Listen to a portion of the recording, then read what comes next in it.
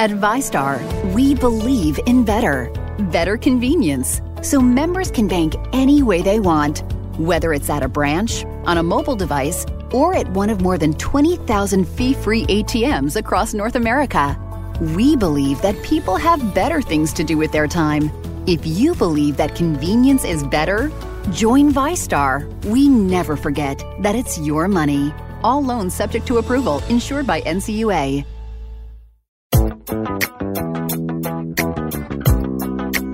Okay, welcome into the latest Duly Noted podcast. Appreciate everybody for clicking on.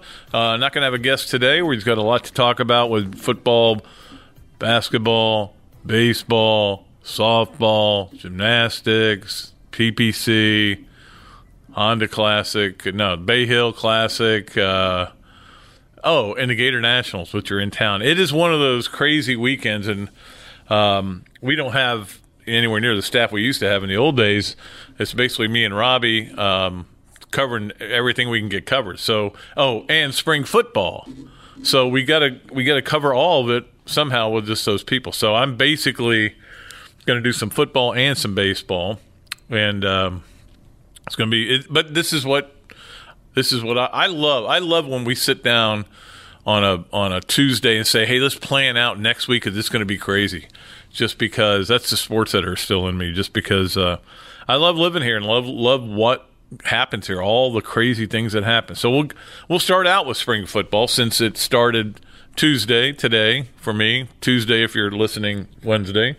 And Florida, clearly there's a lot of people very high on Florida. I saw the projection on the over-under, I think it's Bet Online, was 9 wins, which I think is dead on. I think 9 wins is probably about what they're looking at, which is what they had last year. When you look at the schedule and you have, first of all, a game against Miami that is a total outlier. You have no idea what to expect in that game. I think there certainly are advantages for Florida. Miami's brought in a bunch of transfers. Game one, they may be better players than what they had there, and they may get better going forward. But it's game one.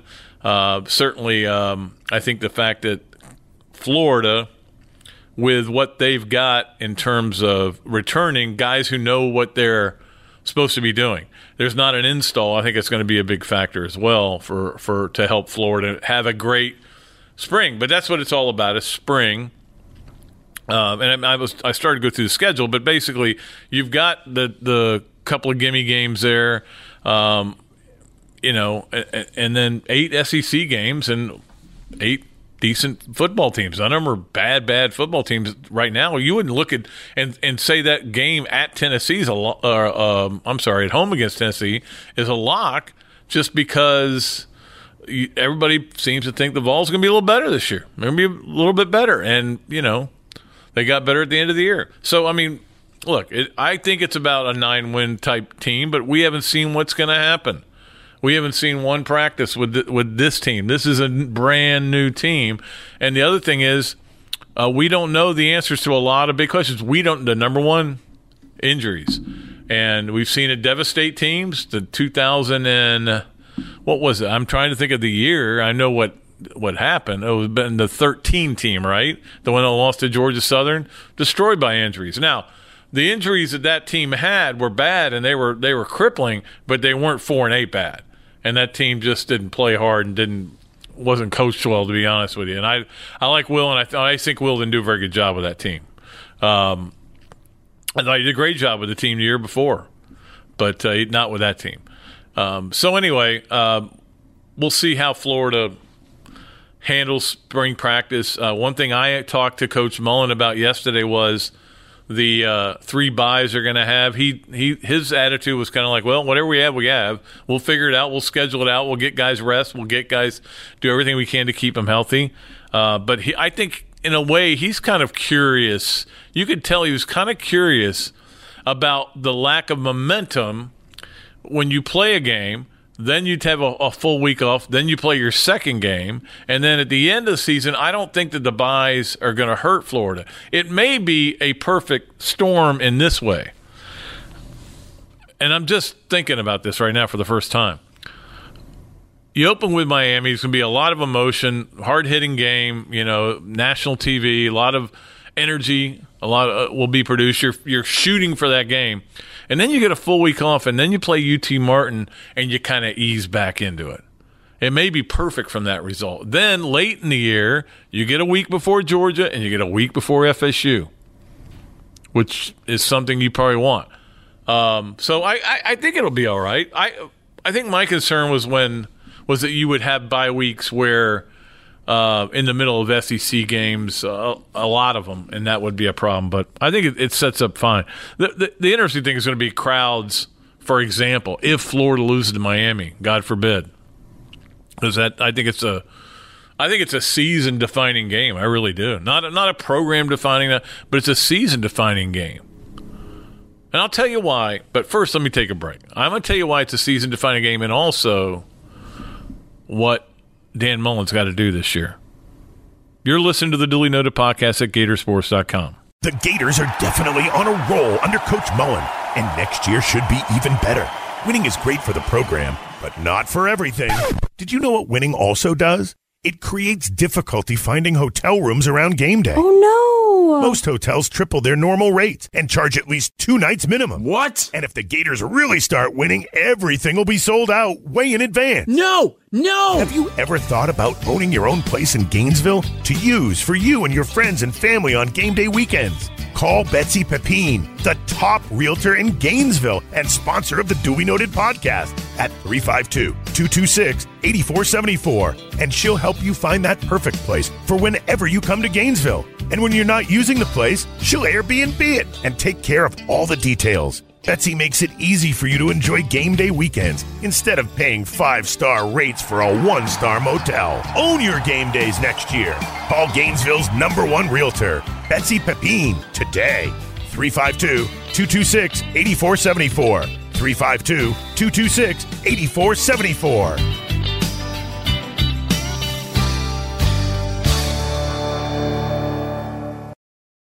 Okay, so I was going to tell you why it's a season-defining game. I just think that game is going to tell you a lot about what your team is, and are they ready to start taking another step? That Florida team in Game 2 last year wasn't very good. It got better as the season went along. So they can get better. This coaching staff knows how to get them better, but have they improved so much with the time they've had with their coach that they are just the better team and they take care of business? And then you kind of go, okay, they got a chance to do something really, really cool here. Because to me, the biggest thing I thought Dan Mullen needed to do at Florida, everybody talks about culture, okay? Everybody talks about how he needed to change the culture. Guys needed to be more accountable. All this is true. He needed to have more accountability in his coaching staff, and I totally 100% agree with that.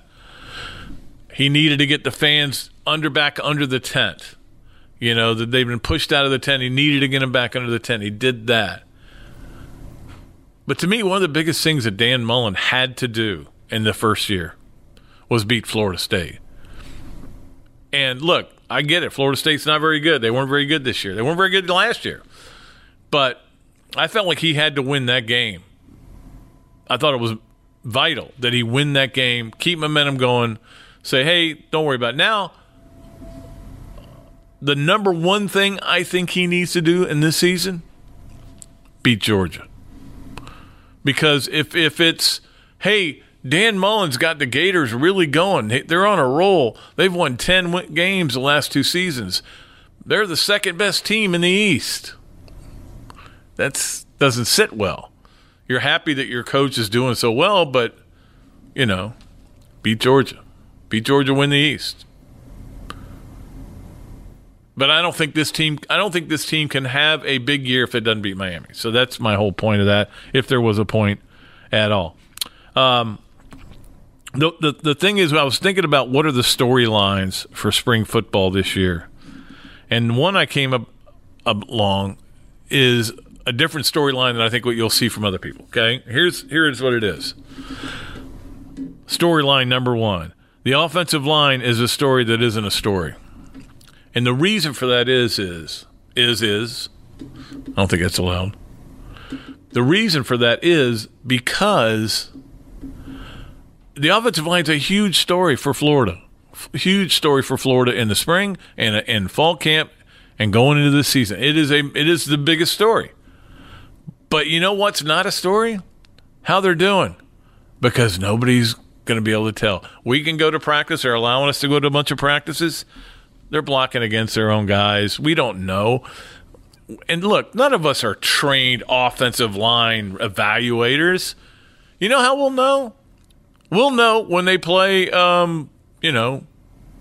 Tennessee or LSU. Do they move people off the ball? Do they get the running game cranked up again like they had it going last year? That's when we'll know. That's the only real indicator as to whether an offensive – does Felipe Franks have time? That's the indicator to whether an offensive line is playing good. None of us really know unless you're Cole Kubelik and you study film. And he's great at it, but I'm not taking that much time.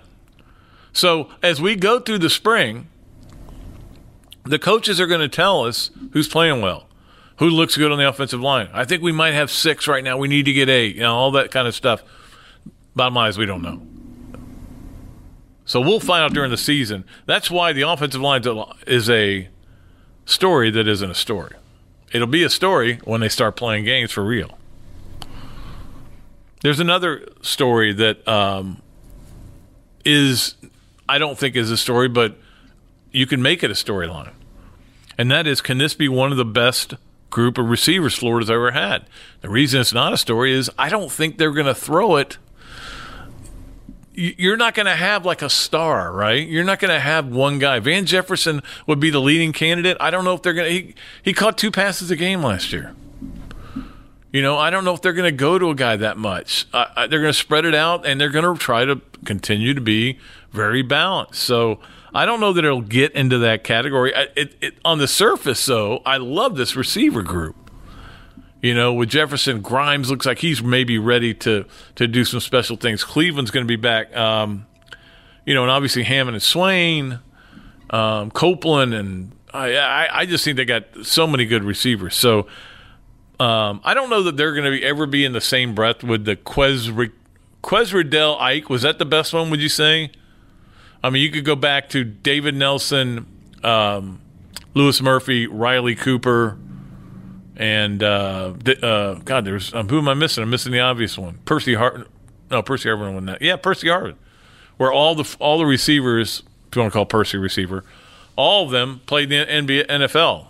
That group was pretty special, and they were on a kind of a team that liked to run because of Tim Tebow. If you go way back, way back, you might look at the Carlos Alvarez and Andy Chaney and those guys. But, no, I think Quez Ike Riddell set the standard. There were other players on that team, Travis McGriff, guys like that, although I think Travis was hurt for that last game. But those were the 3. So is it going to be up to that level? I don't think so. I don't think it'll be up there, but I think it'll be good. I think they're going to be really interesting. And, of course, we always wonder who the face is going to be of a team, and last year, clearly, the face was Dan Mullen. I think a lot of us thought it was going to be like CC or maybe David Reese or usually the quarterbacks in the candidacy for it. The face was Dan Mullen of last year's team. There's no question about it. And who will be the face this year?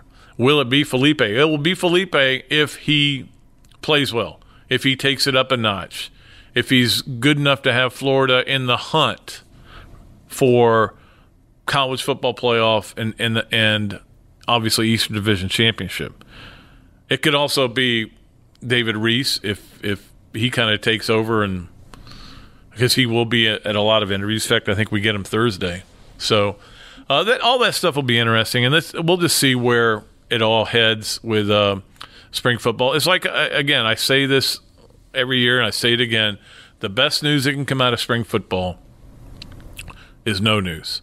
Because any news you get, probably, if it's opinion, it probably is not accurate. And when I say that, I mean coaches sometimes, get fooled by players in the spring, and B, don't always tell you what the truth is. They tell you what they want in the paper, but it may not be the truth, and behind the scenes something else is going on. So any good news that comes out of it, you kind of take with a grain of salt, and the bad news is what hurts you. You want to get through it healthy. I mean, that's just – and I think they're doing a good job. I thought what Dan was saying the other day was pretty interesting about how hard they work on scheduling to make sure guys are healthy and that they are rested, and these 3 bye weeks will actually help them more than anything. I thought that was pretty interesting, that they really made it a study, that they do it more than most people.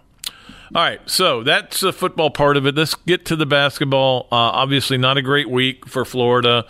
The LSU game was winnable, had it won, couldn't stop Tremont Waters. Kayvon didn't take the shot, which to me, after I talked last week about the legacy of these players, that was the perfect game of their legacies. Kayvon did not take a shot after the first half, what's been the problem with him his whole career. Didn't take a shot with the game on the line. Instead tried to drive. Jalen Hudson, a senior, 33 points, and you're like, I almost thought Gator fans were angry with Jalen for scoring 33 because they were like, well, you can do this? Why wouldn't you do it before? Why'd you wait till now? And it's almost like that's his legacy. Like, I don't know what you're getting out of this guy. And then Kavarius plays like a warrior, still limited, still fumbled some balls, still didn't finish some shots, but played his heart out. And I don't know that any Gator has ever played harder for his team than Kavarius Hayes. If he had like a Hakeem Olajuwon body, he might be the greatest player of all time playing that hard. But he doesn't. So anyway, lose that game. Actually go up in the net rankings. They went up from 35 to 32, I believe it was. And then lose to Kentucky in the game, and you're kind of getting sucked in. Officiating was absolutely horrible. I had a guy last night, I did a thing for Stop Jones Cancer, and one of his questions was why the officiating is so bad, and especially in that Kentucky game. And I said, look, 3 things. 1, all fans think the officiating is bad because they're not calling it the way they want to see it, and they see things through jaded eyes. I mean, they look and see a play, and they go, that's a hold. All right, well, it was a hold a little bit 5 minutes ago, but you didn't care then because it was your team. Secondly, yes, the officiating was awful in that game. And it's just amazing to me that Kayvon Allen is the least protected basketball player I've ever seen in the SEC. If you take the number of times he's driven and been fouled and it hasn't been called, it's in the thousands over his career. And the refereeing was terrible. But number 3 is, it's coming. You got to play around it. You got to play around poor officiating. It's going to be bad. I had on Twitter the other day that I thought the referees get about 75% of the calls correct. But that 25% is unacceptable, and it drives me nuts when I'm watching a game. How can you miss a call that badly? So they lose those 2 games, and in the end, the bottom line, if they don't get in the tournament, and I'll talk about that in a minute, is going to be why you couldn't win at home, why you were so poor at home. They were 9-6, but 4-5 in the conference.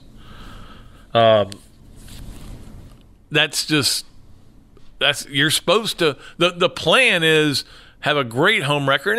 You may not go 9-0, but 8-1, 7-2 at the worst, and then win like half your games on the road, and you're in the NCAA tournament. This team did the job on the road. They won a lot of games on the road, especially in the conference. They had a winning record on the road, but they couldn't win at home. Why?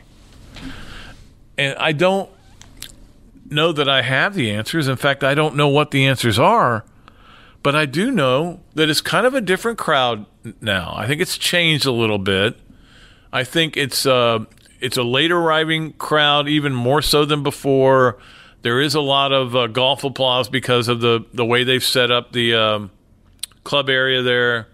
The energy in the stands for games has not even come close to the reaching where it was.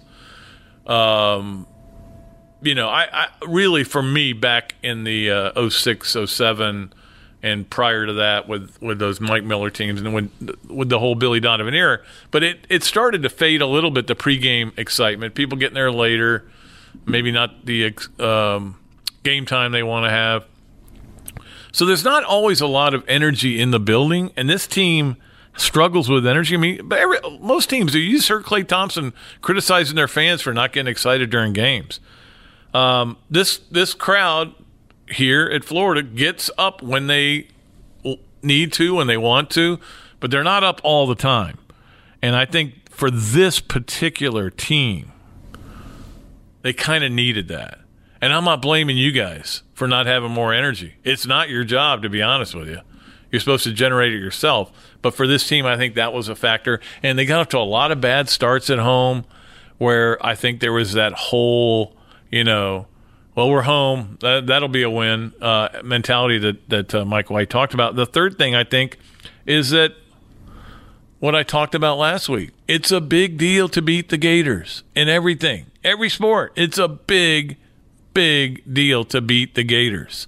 And if you don't go to the park, the yard, field, whatever it is, with wearing Florida across your chest and understand how big a deal it is for the other team to beat you in every sport, it's huge.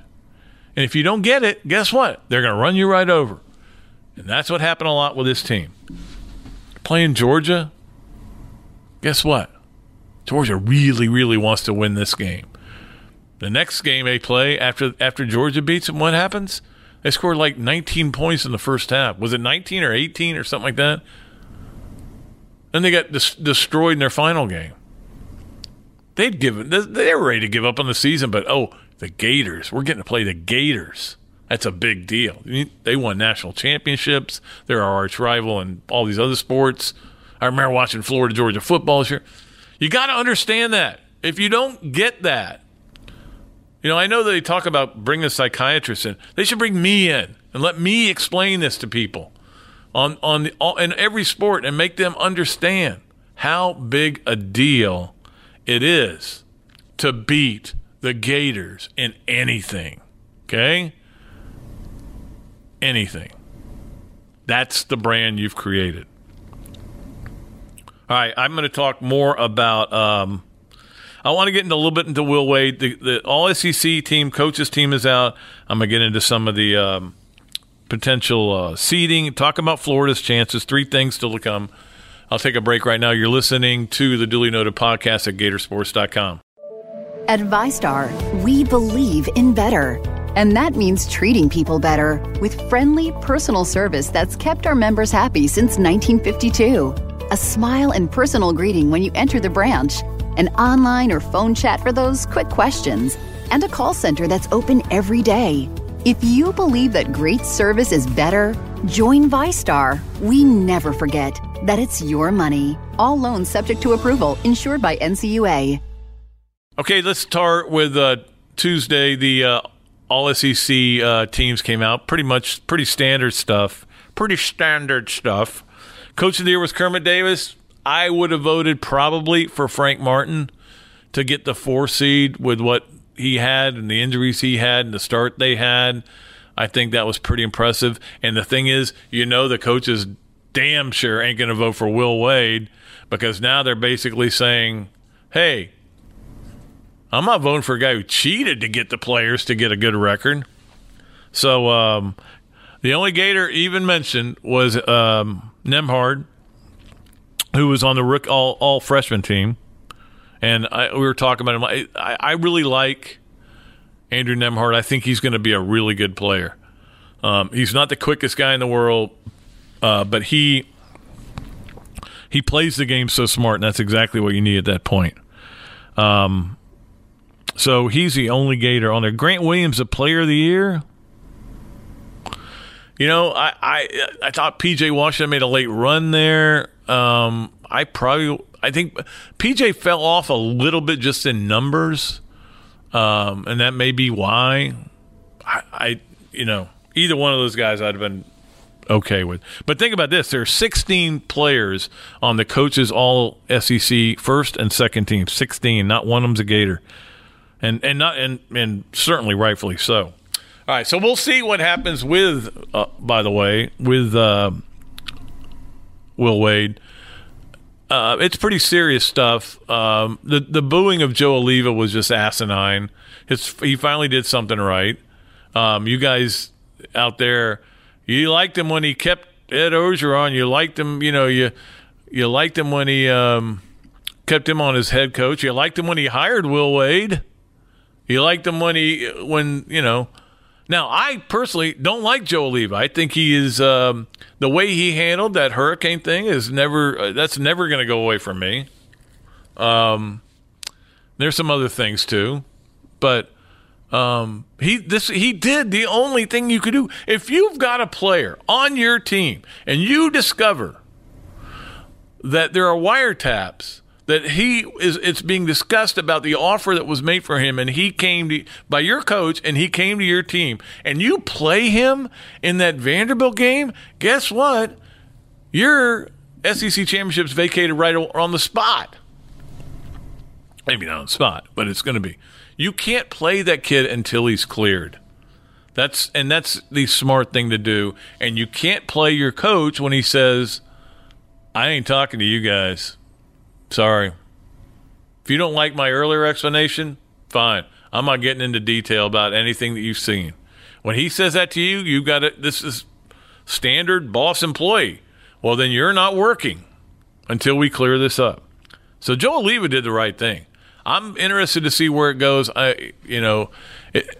It's such a mess, and I think Will Wade kind of burst on the scene getting players, but it's not like they weren't getting players before. I mean, shoot, they had Ben Simmons just a couple years earlier. They had Shaquille O'Neal, Chris Jackson. They've had some great players there. But it doesn't look good. But this is the funny thing about it for Florida. This turn this around to get to Florida. For Florida, there is a path to get to the finals of the SEC tournament. And yet, I'm not going to be stunned at all if they lose to Arkansas in the first round. Arkansas, for some reason, has a knack for this tournament. Beat Florida last year, as you remember. Florida played terrible. They're on a roll. They're trying to get in. They're desperate because they're not in. They're trying to get into the tournament, too. They're playing way better. They've won 3 in a row. Daniel Gafford's kind of come from being an invisible man to being a big factor. I think it's a really tough game, and they could lose that game. But they could also win it because they've beaten them before, and then they get to play LSU without their coach still with a lot of question marks. LSU's a really good team. For some reason, I was told this by one of the beat writers out in Baton Rouge that Will Wade was saying before, it's a bad matchup. I'm not sure I understand how, but because you've got a guy in Naz Reid who should be able to score in every basket whenever he wants, but obviously you've gone to overtime 2 games in a row with Florida, won one, lost one. So yeah, it must be a tough matchup for you. So when you think about the fact that you went to overtime twice with this team, and they probably will be without one of their better players, not their best, but one of their better players. You see a path for Florida to win that game, obviously. Okay, now guess what? You either get South Carolina or Auburn. Auburn can't play away from home. They're really good at home. They're not that good on the road. They're the opposite of what Florida was. And if you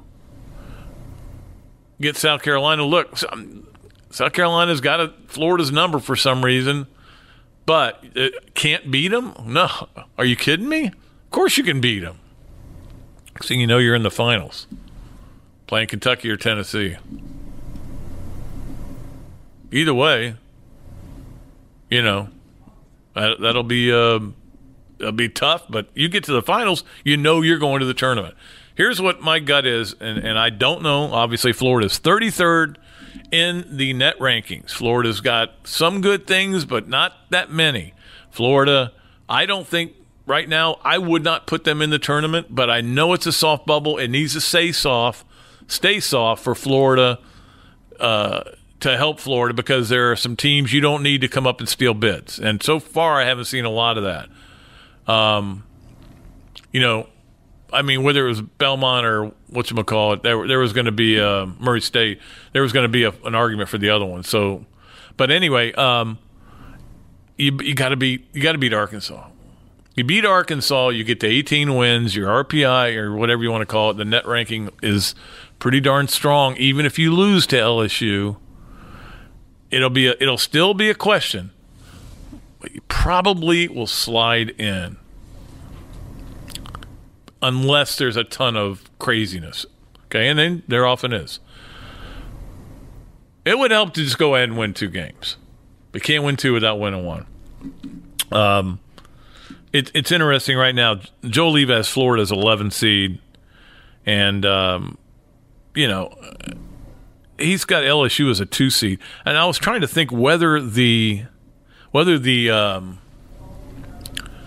number ones are locked up or could it change? But here's basically my feeling. Okay, you got Virginia. I think Virginia and Gonzaga are locked. Okay, and then it's North Carolina and Kentucky and Tennessee and Duke and Michigan State and LSU. A lot will depend. Like if Duke comes back with Zion and beats North Carolina, you're not going to make them a 1 seed. If they beat North Carolina and win the ACC tournament, you're not going to dump North Carolina down, I don't think. The Zags might be the team that gets left out. Like, I don't think there's any way LSU could, even if they won the tournament, could be a 1 seed, okay? I don't think they can. Duke, certainly, if they play with Zion and they win the tournament, I think they'll be a 1 seed. Tennessee wins the tournament, beats Kentucky again. I think they're now they actually will play in the semifinals, which is interesting. So we were hoping it would be like the great final, but they'll be in the semifinals.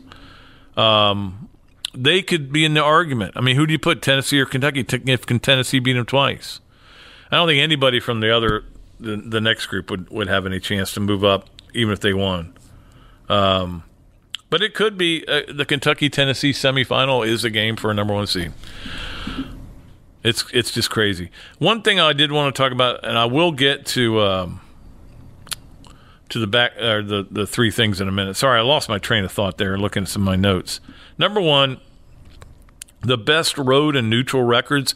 This is like they're looking at net rankings. They're looking at a lot of things, your quadrant 1 wins and all that stuff. They want to see what you do on the road and neutral sites because that's where all the games are played. None of the games are played at home. Nobody's playing in front of a home crowd, and they want to see teams. Now, in a way, it's good for Florida.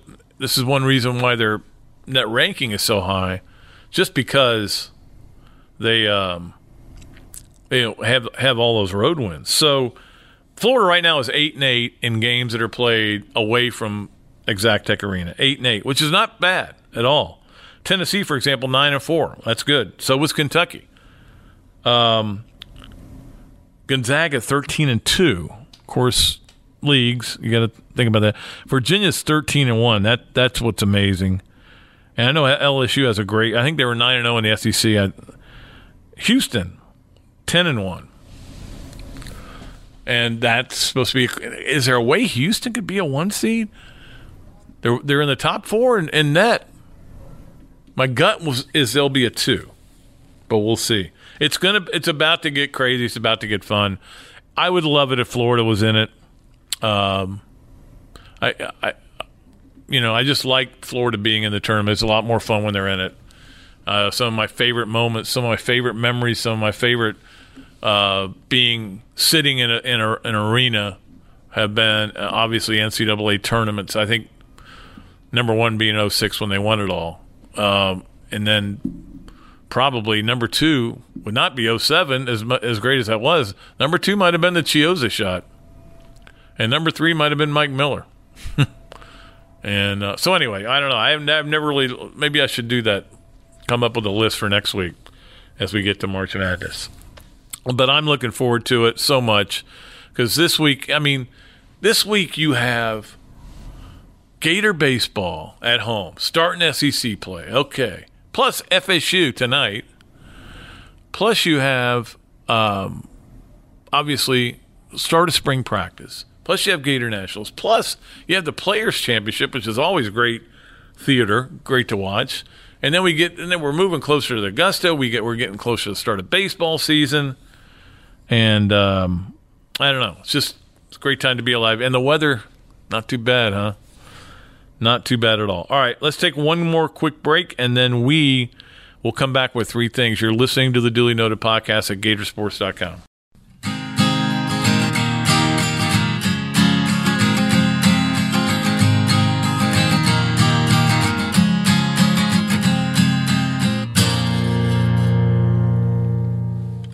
Okay, welcome back. I did mention that I went to the concert the other night. The Avett Brothers. It's an unbelievable concert. That amphitheater is amazing. You guys need to go over there. It's a really great venue to watch it, and they're so organized, and they know what they're doing. I put on a lot of concerts. It's really, really something great. Seeing my dad, too, and spent some time with him, and my sister got his VIP passes, which was good. Although we got seats in the pit area, and I was having a bad time with my knee. And the pit area is also kind of the handicap area. And I was walking with my cane because it hurt, and and I was also using it as kind of a seeing eye at night because I'm night blind. So the guy came up to me and all of a sudden he comes and goes, "Do you need a chair, sir?" And I'm like, I didn't know what to say. Yeah, I'd love one, but is that weak? My knee is hurting. I'm not going to be able to stand the whole concert. So I got a chair, and it was great. I felt like George Costanza with his motorized scooter there with the motorized wheelchair. But anyway, I don't know why I told that story, but it was a lovely concert. Okay, let's do three things. It's time for three things.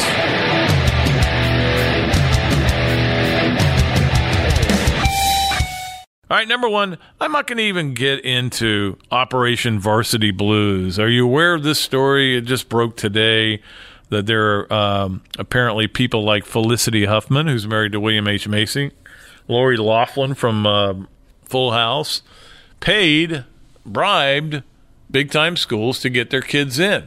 And this is really interesting in my world because my daughter just got in, and I wished I could have got into Florida. I wished I could have done something to help her get in. Financially I couldn't have, but is there any? Can I come over and talk to you? Mow your yard. I'll do anything. Obviously I can't put your name in the paper or anything like that. Anyway, I didn't need to. She got in anyway. But this is a really big story, and it's going to be interesting to follow. But the story people will tell you around here, and I don't know if it's true, that you don't get help here. You got to do it on your own merit, no matter who you are. And that Ben Hill Griffin's niece or daughter or granddaughter, I don't know what it is, was denied admission to Florida. The man's name is on the stadium, and that happened. So at any rate, but that's not what I'm talking about. I'm talking about an uplifting story, and that is Tim Tebow. It looks like he's going to start in Syracuse with his minor league season, and that tells you that he's going to get called up at some point if he can stay healthy and continue to improve. But think about how unlikely this whole thing seemed, and everybody thought it was a publicity stunt, and why would he do this? And all he's doing is furthering his brand. Now, he wants to play baseball, and if he's playing in the major leagues at some point, there ain't a lot of people that have started at quarterback in the NFL and started a Major League Baseball game. I want the list. Somebody please get me that list. I can't think of anybody that started at quarterback in the NFL and started a Major League Baseball game. There's probably somebody. Well, give me that list. But good luck to him on that. Number two, obviously the Antonio Brown trade. Trent Brown, the former Gator, who really, I is surprised, I think, all of us how good he's been as a pro. Gets traded to the Raiders. Are the Raiders getting good? It seems like it. And they've got all these draft picks stocked up. And,